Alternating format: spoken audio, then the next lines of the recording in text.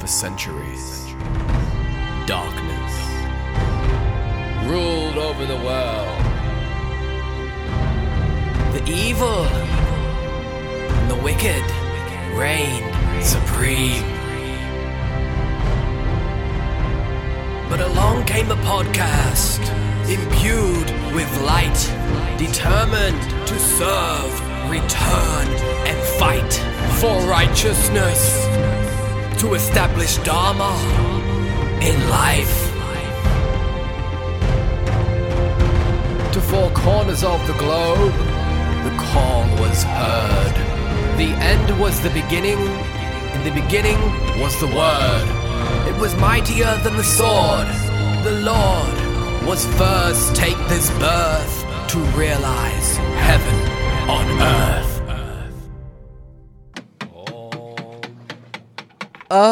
Welcome to 2021. Binny. What's your last name, Binny? Kimmett. Kimmett. Is your real name Binny? Let's talk about your name. Let's how we begin with the name, because I know your name isn't Binny. My name is Brittany. Brittany. So what's with the Binny? Well, it's a great question, Dan. Yes. A few years back, I was traveling India, and I found that a lot of local people were having trouble hearing me pronounce Brittany, and they were repeating back a P instead of a B. And so a local family I was living with up in the Himalayas, they said, "Oh, we just call you Binny." And what were they calling you? Brittany? Brittany. Brittany. Yeah. Ah. So they called me Binny, and the beautiful people I had the luxury of living with then started calling me Binny, and it came home with me, and I became Auntie Binny, and So it's just easier. I like it. Yeah. Yeah. But then it's also now uniquely yours. It's like a little gift from India. Yeah. Cool. That's pretty cool. Yeah. So I'm assuming that before you went to India, you were spiritual. Or at some point. Well, that's a great question. Yeah. What is spiritual, Dan? Yes. When did you become spiritual? That's my question. And we'll define spiritual by the... was there a time in your life when you didn't consider yourself to be spiritual? There we go. Was there one of those times? That's probably a better question. Yeah. Because we're always spiritual, right? Yeah. But when did you start to consider yourself spiritual? Maybe start having practices and start intentionally being spiritual, if you know what I mean. Yeah, I think the intention is key to this. Because I could look at my life and say, from a really young age, I had a knowing. I remember when I was about 3 or 4 years old, my father took me into on a tour through some gold mines or mining from back in the day, the gold rush times down in Victoria in Australia. And the man was giving the tour, the guide, and I said to my dad, "Dad, this man's talking shit." "Dad, this man doesn't know. This man's talking shit." And he had to take me out of the mine. I was disrupting the tour. So I kind of get the feeling that as a young child... You were a gold miner in a past life. Maybe, right? It's like I knew that. There was always a curiosity as to why is it that we're learning what we're learning. I was always the student in class asking questions. Why? I drove my dad nuts. Yeah, and I never would have said that was spiritual, but when I look now, it was like this deep yearning for something greater than what life was providing. At 3 years old? Yeah, and growing up, right, through as a child and a teenager. Yeah, I had... Can you pause? Can I pause? You could pause, Okay. but you can just talk and we'll just keep going. I don't know how much you want me to go into, like, an experience that I had as a teenager. And... Do it. Okay, cool. Yeah. Resume now. I'm not going to cut any of that out. No, it's great. so natural. No need to pause. You can just talk. Thanks. Yeah, it's not an interview. Yeah, so you is this teenage experience the turning point? Yeah. I like it. I felt that was going to happen. Something happened. When I was 13, I had a car accident, and I was in a coma for a few days, an induced coma, and then acquired a minor brain injury at that period. And I had a lot of dreams, post-traumatic amnesia, loss of memory, and a difficult time reintegrating back into the mundane life of school and friends and sport. And I remember for about a 6 to 8 month period, I felt like I was in a dream, and there was nothing wrong. It was actually like, whoa, the world was like relearning again, processing, perception, cognition. And after about 8 months of living in this, like, whoa, something changed. And it's like I forgot the wondrous and this curiosity, and I became defiant and like, I can't do this. And I went down a path that some teenage go down. This is very interesting because it's a teenage thing, but it's also something that happens to people that have head trauma. It does. Yeah. Yeah. And so you went from being normal, curious, young Binny, and then this 8 month period was different to that kind of life. Yeah. But was the dreamy period more like wondrous and good? So open something up? Or is it just an in-between weirdness? It was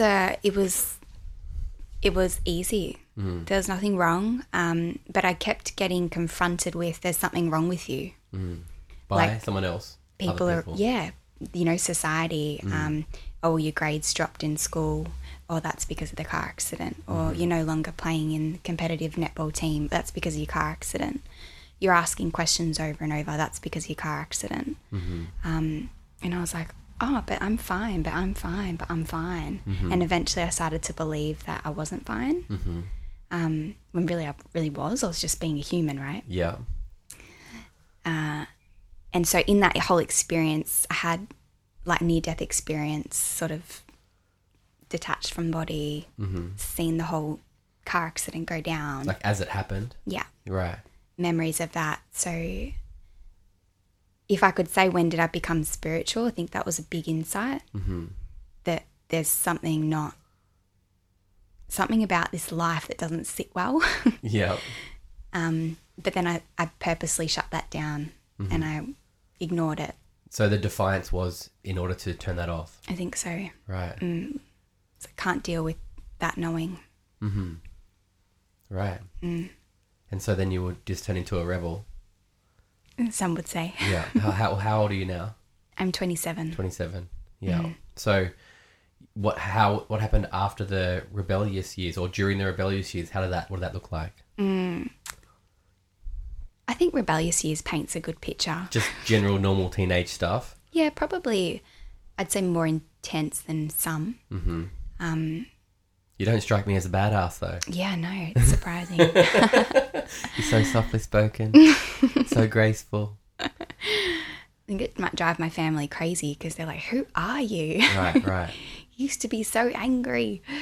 All that Vipassana. Yeah, all that meditation. Yeah. It does something. Yeah, I'm talking rebellious, like holes in the wall. Right. Running away from home. Exploring things at a young age that I should probably wish I didn't. Yeah. Just being extreme. Yeah. Yeah.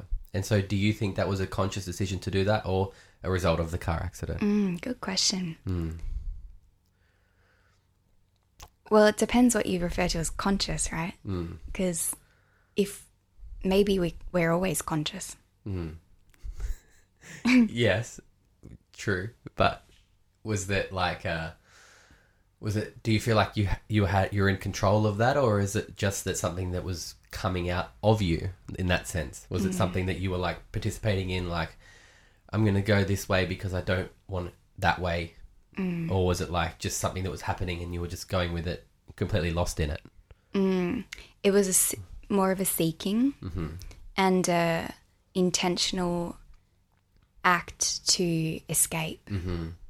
It was like, how do I deal with this? And the only access and tools that I had were what I guess we know in society, you know, alcohol, sex, blame, bitching, arguing, anger. Yeah. We don't really get taught. Defiance and resistance. Right. Yeah. We don't really get taught much else than that at a young age. Well, for me, I don't know if I did. So, yeah. Does that answer your question? Yeah, it's good. That's a good answer. Yeah. Cool. It was intentional and you were seeking. As so often we are at that age, you know, trying to find our spot and where we fit in, and wanting to break free of the mold that's been created by other people. Yeah. I had another question. Oh, that's what I was going to say. I listen to a lot of comic podcasts, and there's a lot of correlation with people that have, you know, car accidents and then become comedians because something happens where they lose they just don't care. Like they just don't care about, you know, that switch that we must have that says, don't say that. It's very funny, but it's very inappropriate. It just goes, you know? And so like, are you very funny? I don't know, Dan. What do you think? Have you ever thought about becoming a stand-up comedian is what my question was. It's funny. I used to, in my home, I'd be like, oh my God, I'm so funny. Crack jokes. And my family thought I was weird. They thought I was like, God, Brittany thinks she's so funny. I actually genuinely did make myself laugh. Yeah. So, in answer to your question, I think I'm funny. Great. You could be an open micer at least. We could try. Yeah, 5 minutes on a Wednesday night at the local RSL maybe. Yeah. If they gave me a pause switch where I could like go on and off Yeah. live, it would work. Pause it? Yeah. Let me read what I've written down here. Yeah. So, how did you get back on track? Let's say that you're on track. Let's assume that you are, because we don't know, right? You're just in a different track. Yeah. Yeah, that's great, right? Because I almost, when I look at my life from where I am now, it's all perfect. It's always been on track. Always. Yeah. It's like the most perfect things happen at the most perfect times to allow me to gain the most perfect insights. And there is many more to gain. I got that. Yeah, so when I was 21, I was living in the city in Melbourne, in Australia. And I used to still playing out those rebellious natures in life, like exploring, very reactive. You know, life was hard for little 21-year-old Binny. And I remember I used to exercise a lot, and I'd also eat a lot of shit food too. Like I'd binge eat and then I'd exercise, and it was all part of coping. And there was this really great studio that I used to go to get these really good HIIT classes and boxing, and they offered yoga and they also did meditation classes. And it was my first taste of sort of coming home and getting that. In the yoga or meditation? The yoga was for me a way of calming down. Yeah. And it was the meditation. It was the sitting and being guided through an experience that allowed me to see something beyond what my current perception was allowing me to see. And then I got that, this world is really, there's a lot more than I can do or know or see or discover than what I'm playing out. And so it was about 6 months after that, or 12 months after that I went over to India for the first time. Yeah. So you were there, did you keep meditating just through them, or did you Yeah. go on your own excursion then, start exploring? Yeah, I did classes. Mm-hmm. I always was always doing guided. That's all I knew. Yeah. And then I downloaded the One Giant Mind app Ah. and started meditating. What year was this?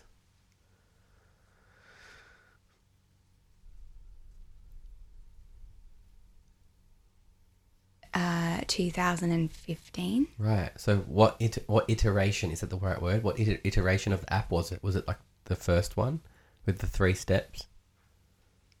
Or was it like the 12-step one? Do you remember? No, Oh. I don't know. Because there's been a few different ones. Good question. I think it was the old one back then, the OG one. Yeah. Anyway. One of the side effects I have is like memory loss. Right. I can always go back to the car accident, right? It's blissful. Yeah. Shit memory.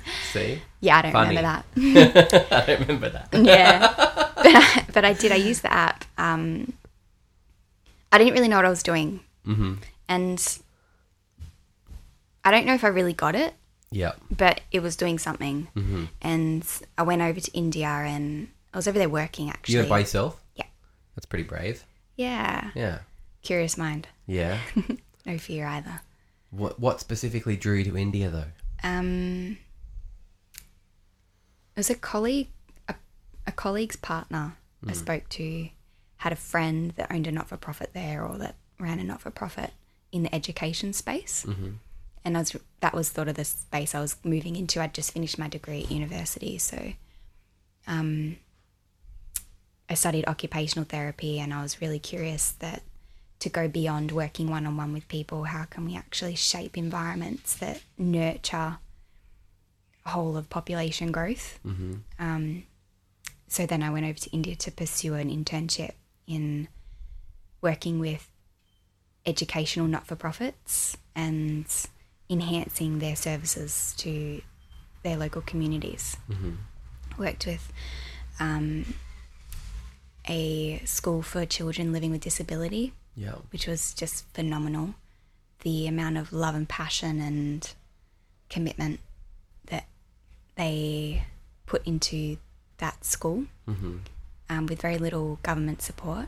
I also worked with a shelter for women that had fled domestic violence relationships.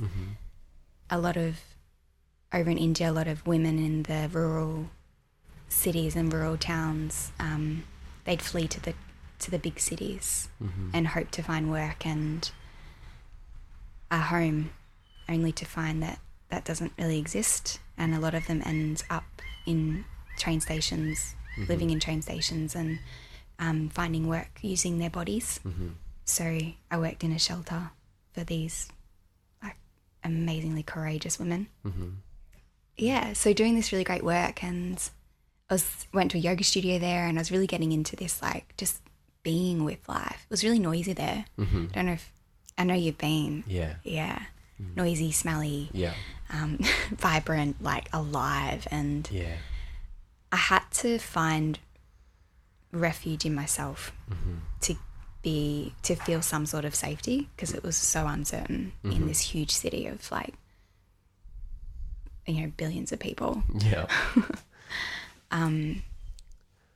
Yeah, so I upped my meditation game and my yoga, and I went on to do my yoga teacher training while I was over there. Right. So you were meditating on the app still, doing your practice Yeah. that way? Yeah. Yeah. Yeah.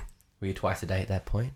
Probably ad hoc. Yeah. Really didn't know what I was doing. Yeah. Didn't know the impact it was having. Didn't really have a vision. Like, I didn't see big picture what meditation was doing, but I was like, it's kind of helping me chill out. So Yeah. How I was like that as well at the beginning as well. Was there a turning point with it for you? yeah, when I got back, I was over there for 8 months. When I got back, I lived in Melbourne. This becomes like a autobiography of Binny, right? Yeah. You interested? Yeah.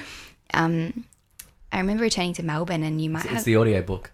I love it. You might have had a similar experience, or I'm not sure, but I got back to Melbourne and went into a deep, dark place. Like, you have this extraordinary experience in such a vibrant country, seeing so many different ways of living and different ways of being.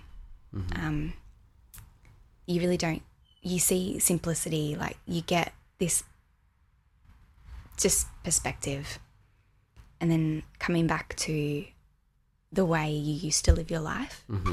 Big, crazy Melbourne city, parties, like vibrancy, lots of money just thrown everywhere. And So integrating was hard. Integrating India. Yeah. And I used the app a lot more when I got back.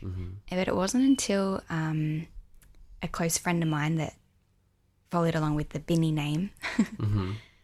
I connected with her. She was still in India, and I shared with her my despair. It was quite,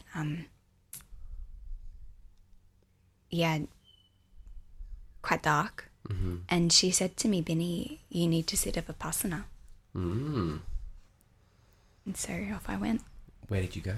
I sat in Pomona. Delete that. I sat in Woorayalik. It's it's near Hillsville. I don't know that either. It's in Victoria. Yes, good. It's about an hour out of Melbourne.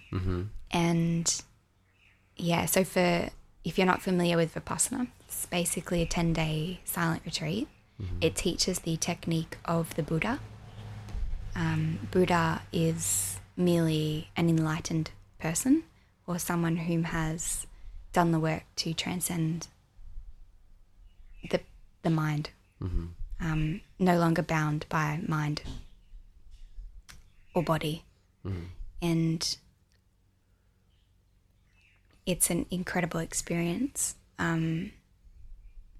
It's very confronting and very deep. And the integration of that is all the work. Yeah. You know, you go into a retreat, man, you dig up some stuff, you see things, you get insight, and then you come into the real world. And that's when you really work. So, but the whole thing was that you were already in a dark place. And then you went to do Vipassana for 10 days. How did that help? You know? It's good. It was funny, right? What I see now is that this whole journey has just been the discovery of I, of ego, of identity. This being in which I inhabit, my human being. Yes. And I mean, I don't really know what I'm doing.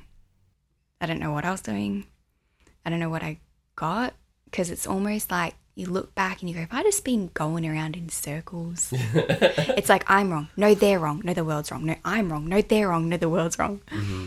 And yeah, I came out of Vipassana having this deep insight into self and I, and this attachment that we have to I. And then Did you experience I-lessness in that Vipassana? Is that the way of saying it? Yeah, it's called anatta. Anatta. Not self. Not self. And I don't know if I knew that that's what I experienced, but there was something there. And it's funny, right? Because I got this experience of not self, or this like something that's there as a human but is beyond the body and the mind. And then I came out, and in my attempt to integrate that, it was like everyone else is wrong because they don't do this. And it's like in going down that path, you forget what you really discovered for yourself. So it's like a remember forget game. Right. So because you identify as the one that does the thing, that you've reclaimed the self, and you're sort of attacking people from that position. I did, I think, unconscious or consciously, but unknowingly. Yeah. Yeah, I think I did. I didn't integrate so well, and so It's very hard to integrate not self. it's so hard to integrate not self. And it's a constant inquiry I'm in, Dan. Mm-hmm. And is that something you inquire into?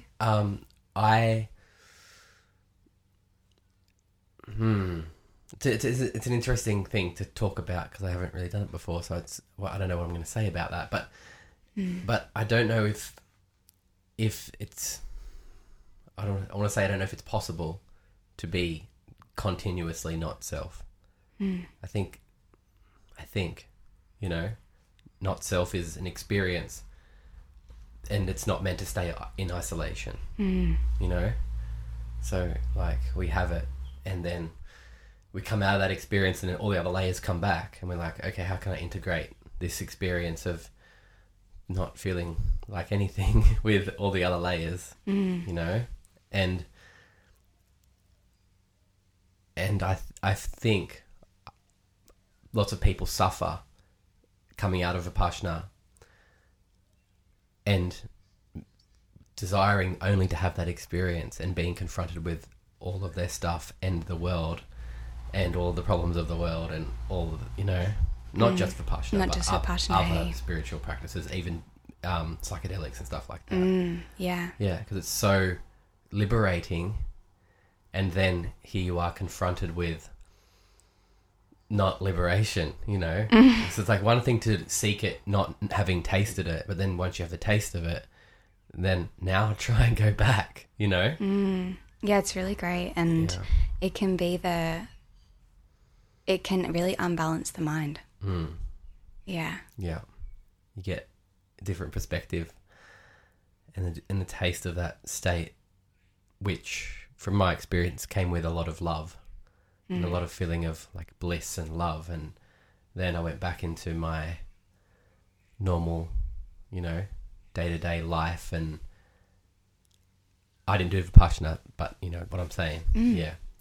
Back to drinking heavily and smoking and eating toxic foods and all that kind of stuff, and wondering where the bliss went, Why isn't it here? And then that ruined my meditation practice, because every time I go to meditate, I wanted that one experience to keep happening, and it wouldn't happen anymore. And I was like, well, now how do I get back to it? So there's always that clinging or that reaching for the other experience, where it's just like, it's like, the whole lesson is be with what is. Right.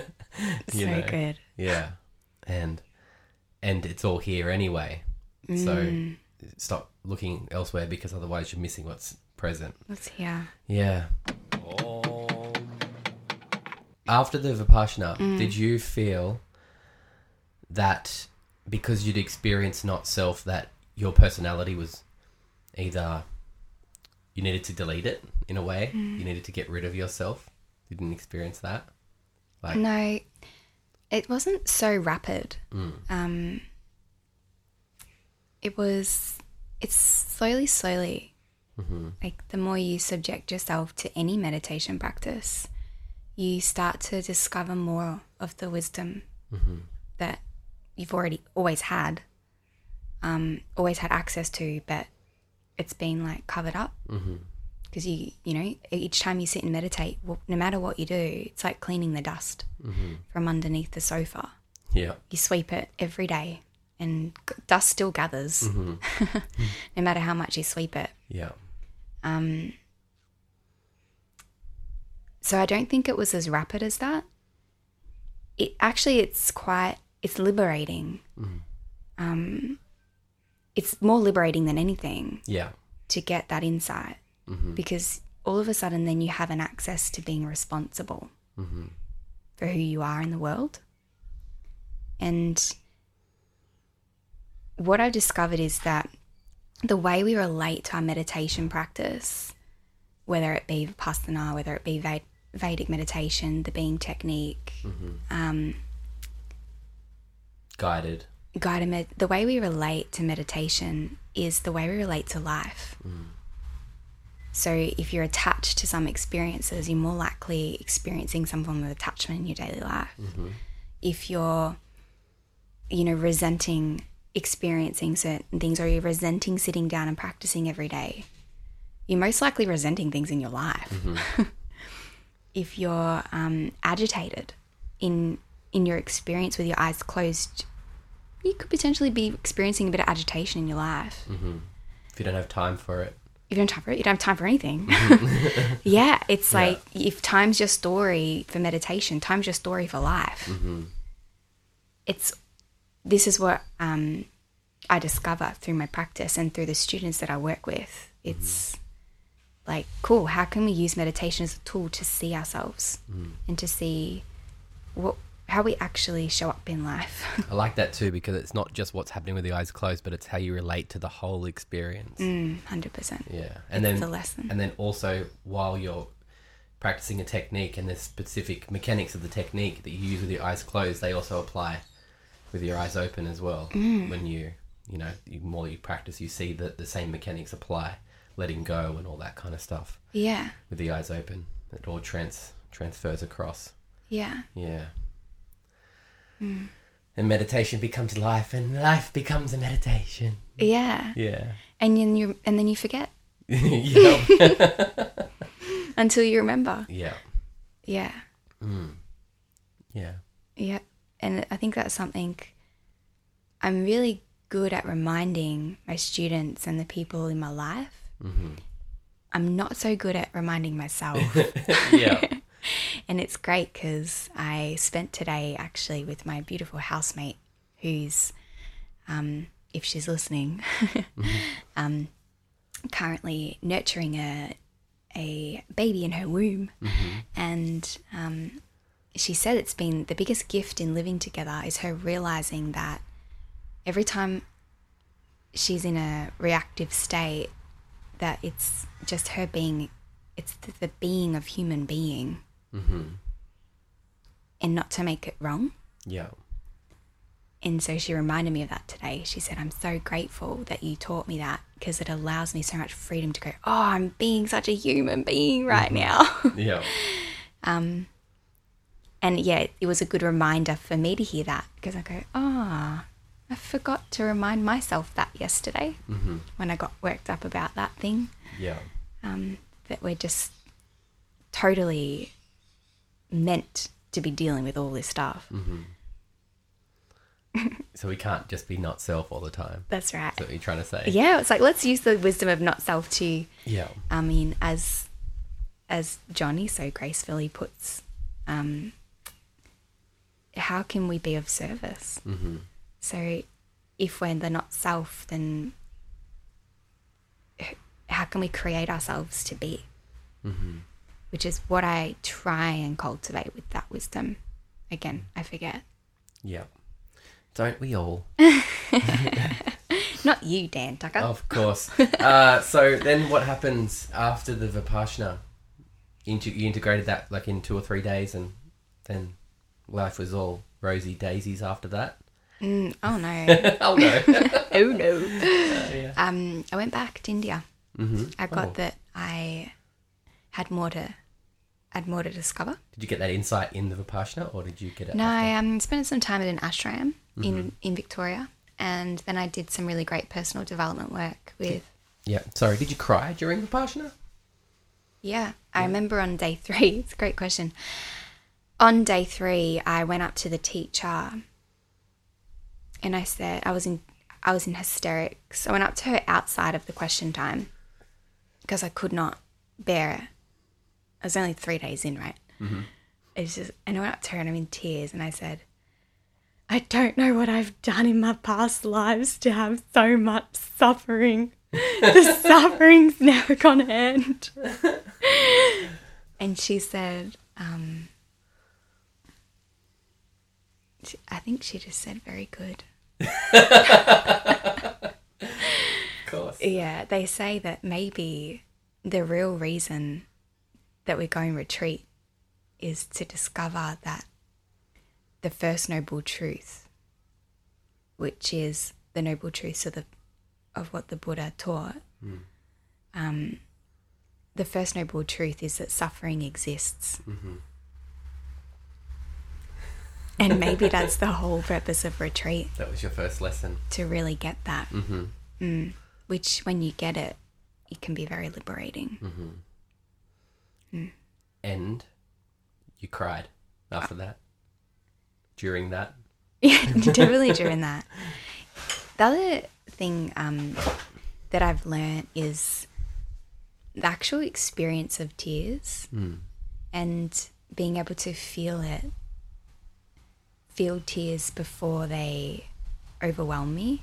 Again, remember, forget, right? There are times where I forget and I'm a blubbering mess, but the most beautiful experiences I've had, I think, to date are when I can have moments where you're so connected and to yourself and just what's going on around you that you feel an emotion arise inside of you and it comes over you like a wave and the tear comes out of your eye and it's gone. And it's like, God, it's so amazing to be a human. Like, we're phenomenal. Again, remember, forget. Yeah. And there's different types of tears too, you know. Like, you can have a happy tear where you could be reflecting upon some good time or even someone that you love that isn't here anymore, but it's still a good feeling, and you can cry happy tears all day. But then if you get some kind of situation where maybe you felt like you were a victim to the situation, it can be not the best tears, you know. Good one. Yeah. So there's all different kinds of tears. That's my wisdom for today, folks. You can write that down, share it on your Insta stories, maybe make a little meme out of it. There are different flavours of tears. Spiritual tradie, post it. I like that one, yeah. Daniel Tucker. What else? You fled the country.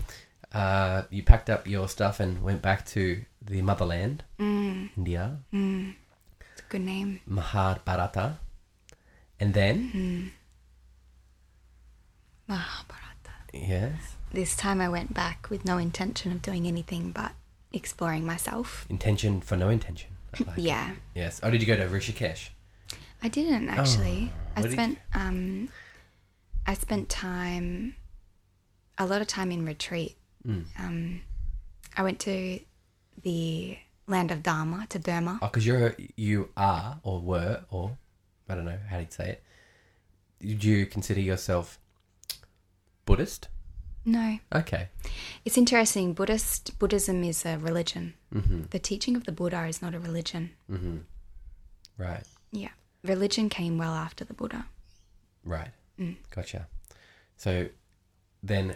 The Buddha may be relative to like a rishi. Yes. The question I should be asking is, what lineage were you following in that sense? Well, a lineage would suggest it was a religion. What, like, okay. So I sat retreat with S.N. Goenka. That's what I want to say. Yeah. Yeah. So he runs courses all over the world. There's 150 centres. And all the teaching is the same in all the centres. But you would agree that he'd have a lineage, right, that guy? Or did he just pop up and make his own thing? He is a student of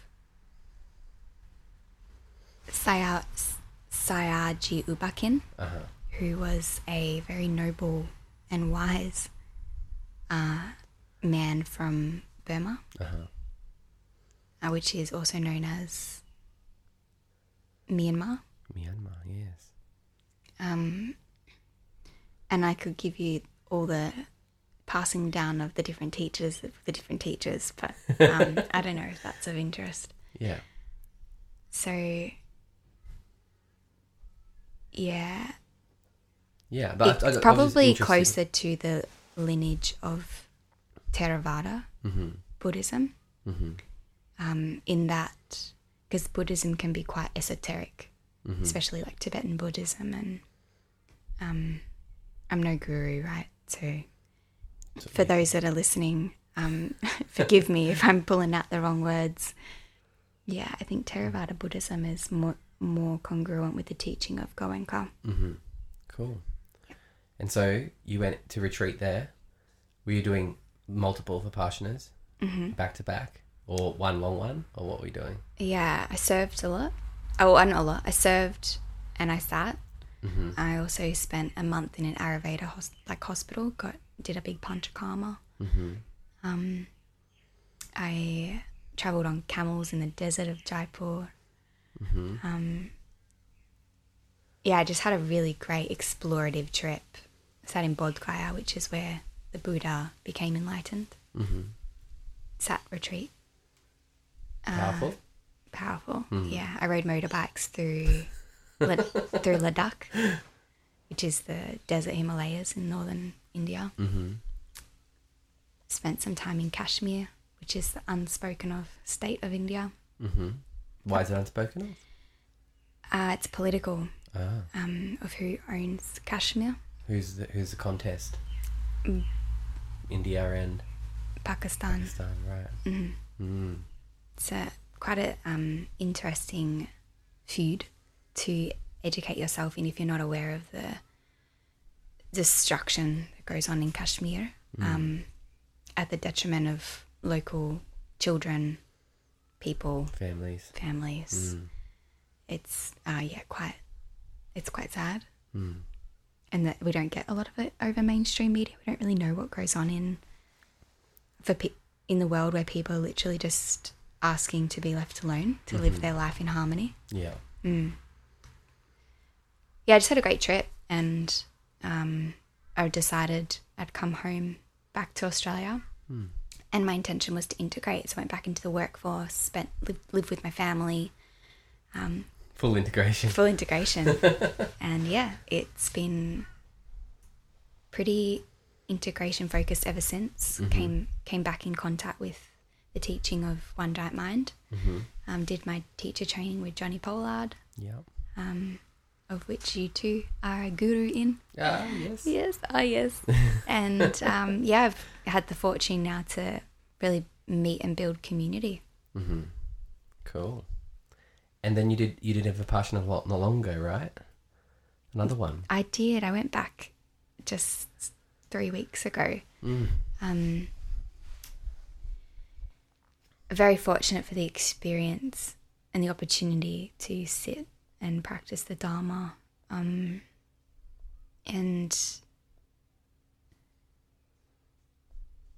it's, yeah, I think I'm still processing it. It's a very unique practice, and having been in the world of the being technique and Vedic meditation, now it has me confront a lot of the attachments I have to this worldly life. Because what I discovered through the being technique is how great it is to be a human being in this world, and to be with others. Yeah. And you mean the Vipassana technique's more renunciate? Well, it had me see my attachment to that. Vipassana allowed me to see where my mind became unbalanced. And I got to see that I have potentially developed an attachment to wanting to be in life with people, which is not a good or bad thing, but it's the attachment to it. In that, if I lost certain people in my life, would my mind become unbalanced? Yes, it would. So I got to see that.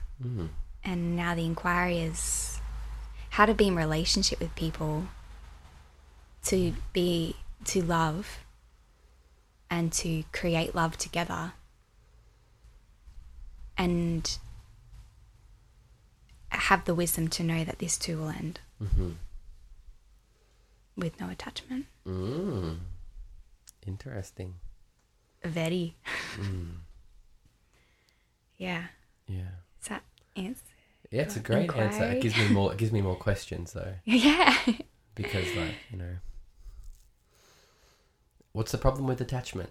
It's a great question. It's really, in simplified terms, what I find is when I have attachment, my mind is unbalanced. And when the mind is unbalanced, you are more susceptible to be in a reactive state, to say things that potentially aren't coherent with your truest self, and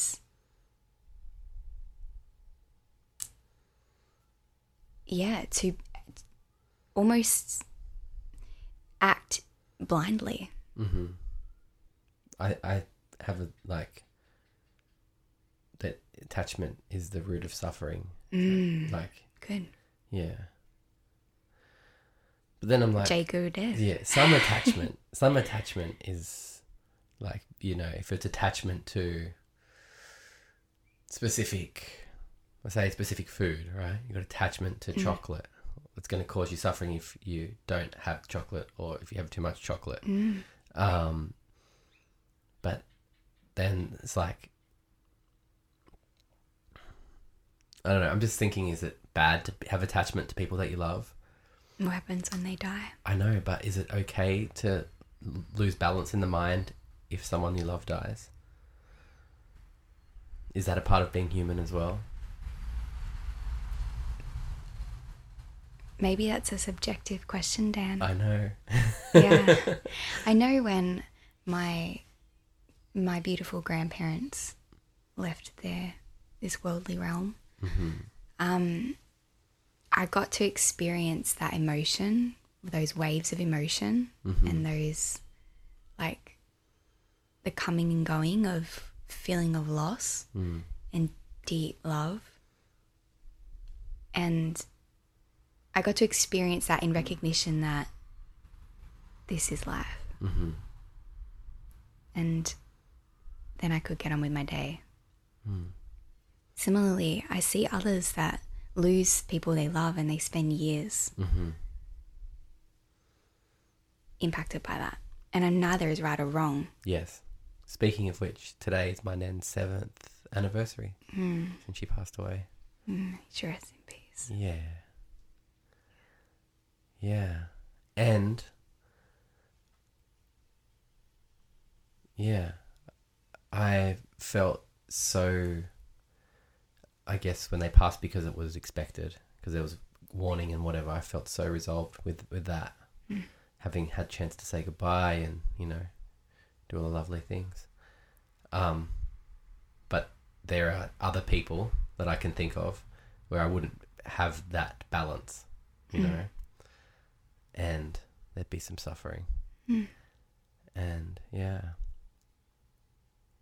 I think what is it that I'd be suffering if I go deep into it? It's just the fear of my own mortality, right? Good. Attachment to yourself, right? Yeah. Attachment to the self. Yeah. But then there's also attachment to experiencing things with that person, and yeah. Ultimately, I feel like that attachment is very selfish.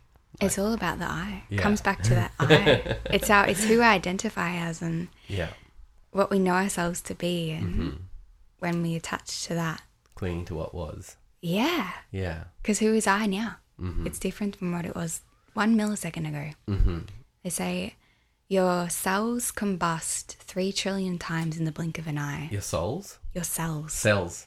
Right. I was like, what? So if you're literally just a little popping machine, and then we think that we were the same as what we were 5 minutes ago. Yeah. But we're not. We're completely regenerated every second. Yeah. Little popping machine. So where is I? Yeah. In that cell, pop, no longer there. Oh, then it's in this cell, pop, no longer there. Yeah. Yeah. Great questions, Cuzzy Dan. We're going deep. Yeah.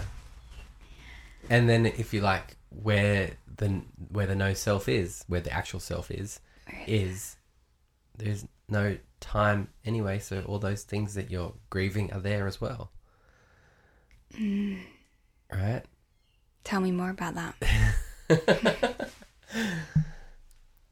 Well, in the present moment, we're accessing all the moments. There's only one moment, so there's only one present moment continuum. And so in being is access to the ones that we have lost in inverted commas, you know? Yeah. And it is that loss, the ability to lose, that gives meaning to it in the first place, right? Makes it valuable. Wow. What were we talking about? You, that's right. Well, attachment and Yeah, and the that's cause of attachment. suffering and like the power of meditation to just get that. Mm-hmm. You know, maybe if that's all we get in this life, then we're living life correctly Yeah. as it's meant to be lived. Yeah. Who knows? It's a very different thing. I would say that when my family, we speak about my nan on today, and there's definitely a feeling of still grief and still sadness there that where I just feel love for her, you know, and I'm not sad because like she can't live forever, you know, and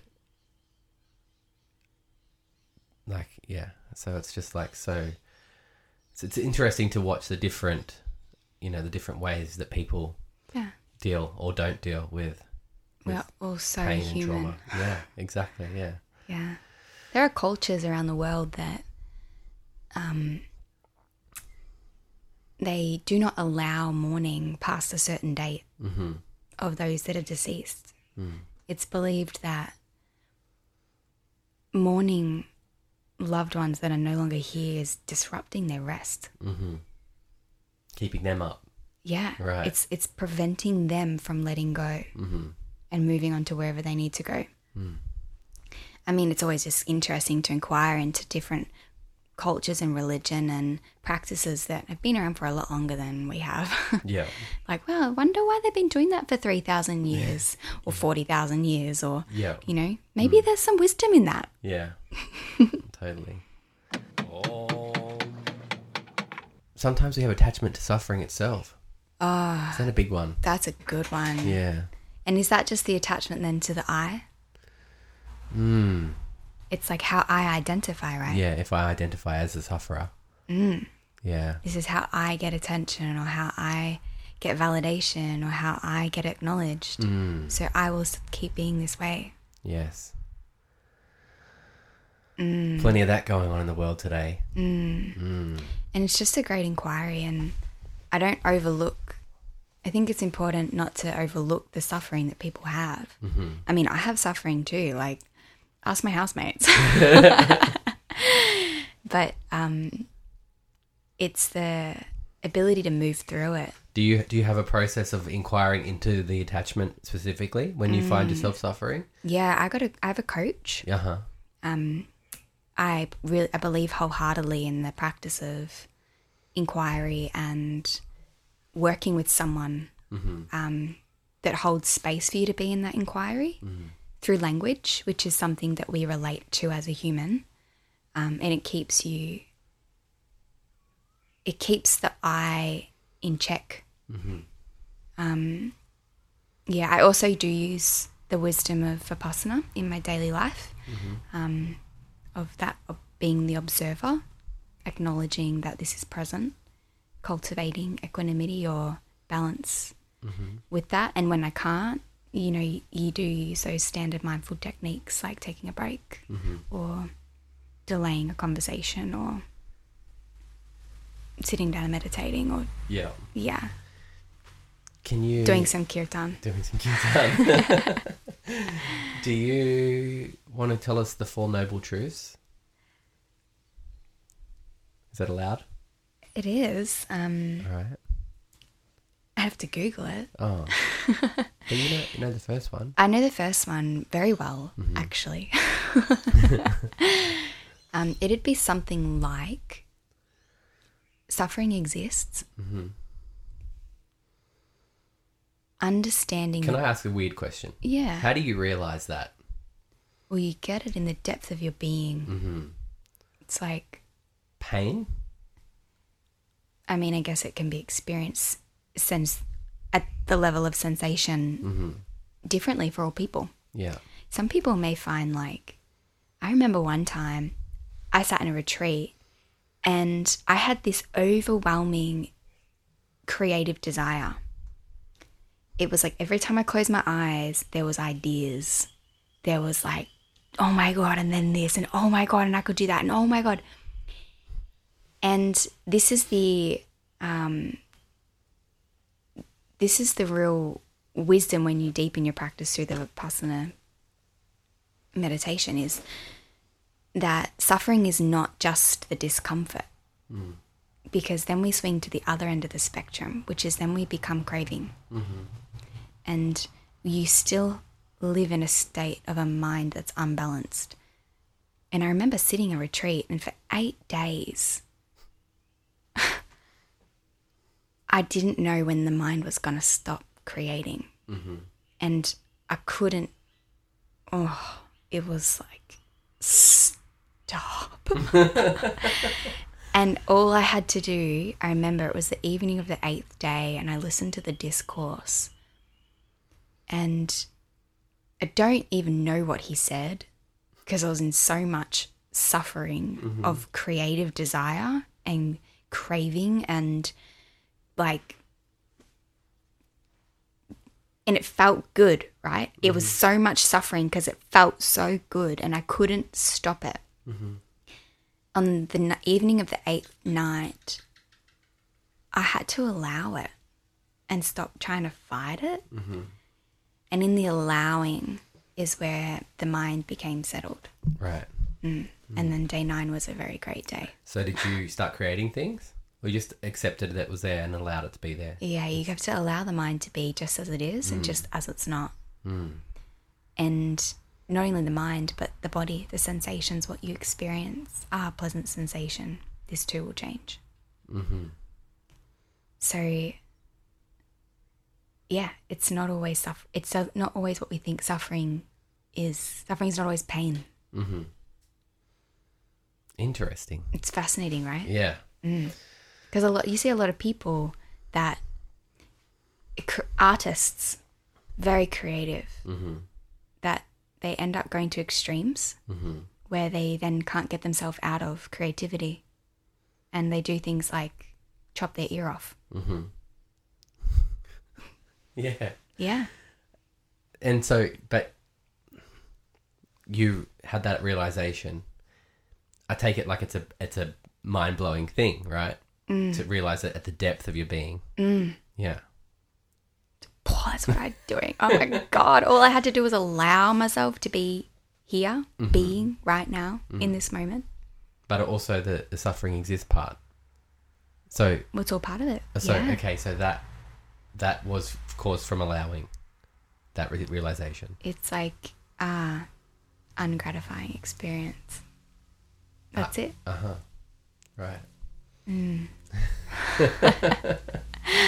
It's just funny because when we have these experiences, like they're life-changing, altering perspective, but when you talk about it, it's hard to convey the feeling or whatever. Right. Does it land what I'm sharing? I mean, we're talking about real abstract stuff, right? I know. It's kind of like asking someone, what's it like to run a marathon? Yeah, kind of. Why don't you go and do it? Yeah. Yeah. Yeah. And what's the next noble truth? It's the cause of suffering, which potentially comes from attachment. I mean, there's no written answer, and everything in the Pali Sutras or the teaching of the Buddha is all translated. So there's lots of different translations. Yeah. So it would be that suffering exists, the cause of suffering, the cessation of suffering, and the way to come out of suffering all together. And I don't know that. Are they above your pay grades? Yeah. They're just like great stuff to read about, and I'll figure that out one lifetime maybe. Yeah. What do you think the noble truths are, spiritual tradie? Well, there's suffering exists. Then there's what's the other one? The cause of the suffering. Cause of suffering. The root of suffering is. I say the root of suffering is attachment, but maybe it's not. What else would it be? I know the definition of suffering, as given by Johnny G, is that suffering is the idea that we're stuck and are powerless to change.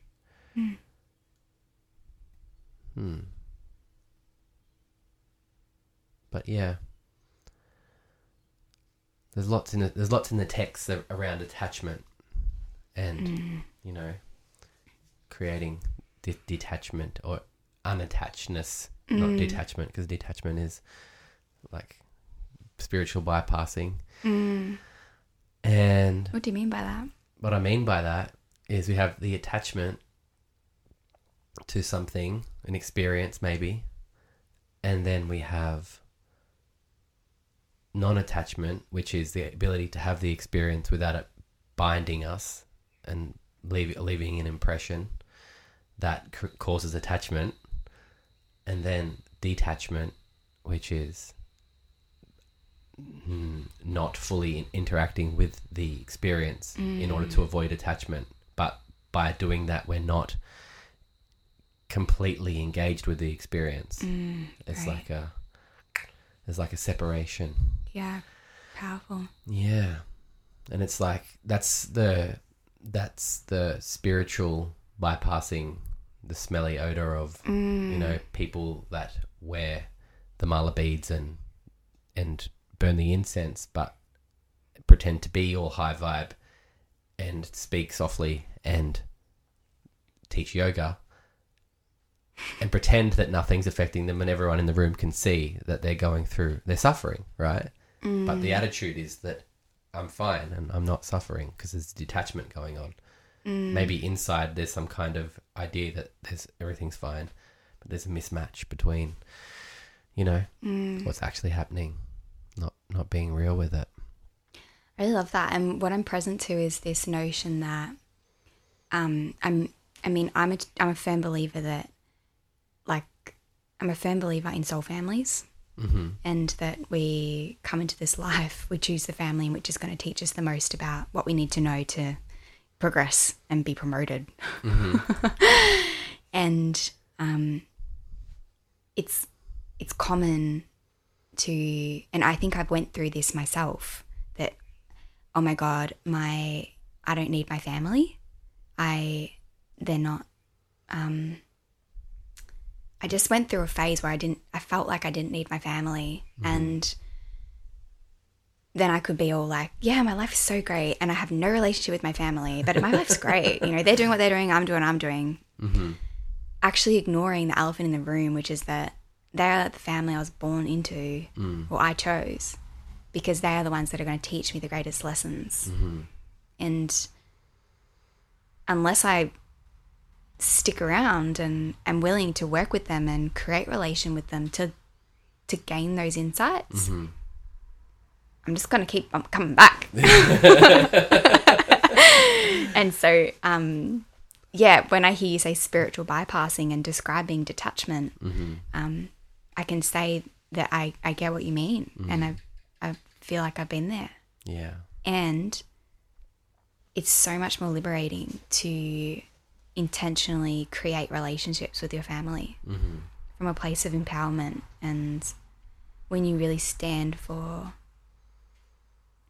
it's like that not self, when you take yourself out of the way and you stand for something greater than you, which is, for me, it's that all beings experience harmony, peace, love.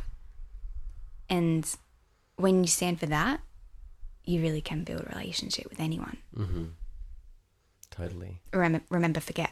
Yeah. Yeah. So that's what I get when you talk about detachment, and Yeah. it's good to see that. Thank you. And I think that, you know, I can only speak from my personal experience. With continued practice, these things naturally evolve, and like non-attachment becomes easier, and the impression left from the experience becomes less the more being is established, you know? Yeah. And so something that used to leave a big scar and it take you 6 months to heal from is potentially something that's a few hours worth of dusting yourself off and you're back to it and back in the center and ready to roll, you know? Yeah, but there's still areas where you'll find that I thought I was good, and then it's like, oh no, I'm detached here. You know, there's a realization of I've bypassed this. This is too painful to deal with at some point, and I thought it was good, so I, you know, put this cover over it, and then, yeah, maybe What am I avoiding? yeah, Kind of thing. exactly. Yeah. What am I not confronting in that? Yeah. Yeah, What am I not taking responsibility for? totally. All that gig. Good. Yeah. Speaking of families, we've got to go and do a meditation with our soul family. Molly. The One Giant Mind teacher people. Yes. What a joy. Yes. Yeah. I think, and the one thing I've discovered in moving into the One Giant Mind family and practicing the being technique is that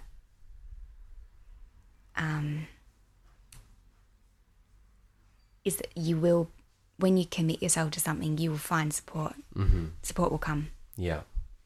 And that's really how I feel. Yeah. Yeah. From this beautiful family. So Yeah. yeah, wherever you're at in your Exactly. journey, support will come. Very interesting. Do you have a favorite spiritual wisdom or quote? We didn't even touch on the cessation of suffering. When you figure it out, let me know. Yeah. Well, it's simple. You just detach. You spiritual bypasser, Yeah, you. that's right. Dan, the greatest piece of wisdom, I think I shared it earlier in the chat, is that just to allow the being of human being. Mm-hmm. And it's not necessarily, I didn't create that, but I've definitely discovered that it has so much merit, and the allowing of yourself to be in whatever way you're being, in whatever's present, whatever emotion, whatever agitation, whatever, in the allowing is when magic happens for yourself and your relationships. And yeah. Beautiful. Thank you. Thanks. And where can we find you if we want to learn to meditate, other things? I have a website. Yes. It's www.onewholesome.space. And I'm on Instagram at the story of Binny. Ah, very good. We'll Thank send you all there to find you. Thanks, Dan. And what's the fourth one? The Coming out of suffering. coming out of suffering. Something like never experiencing suffering again, which again, I don't know the answer to that one. I'll let you know That's when I just find out. enlightenment, right? Maybe. Yeah, maybe. Who knows? Yeah. Yeah. May we all be free from suffering, Dan. Loka samasta sukinu bhavantu. Thank you. Thank you.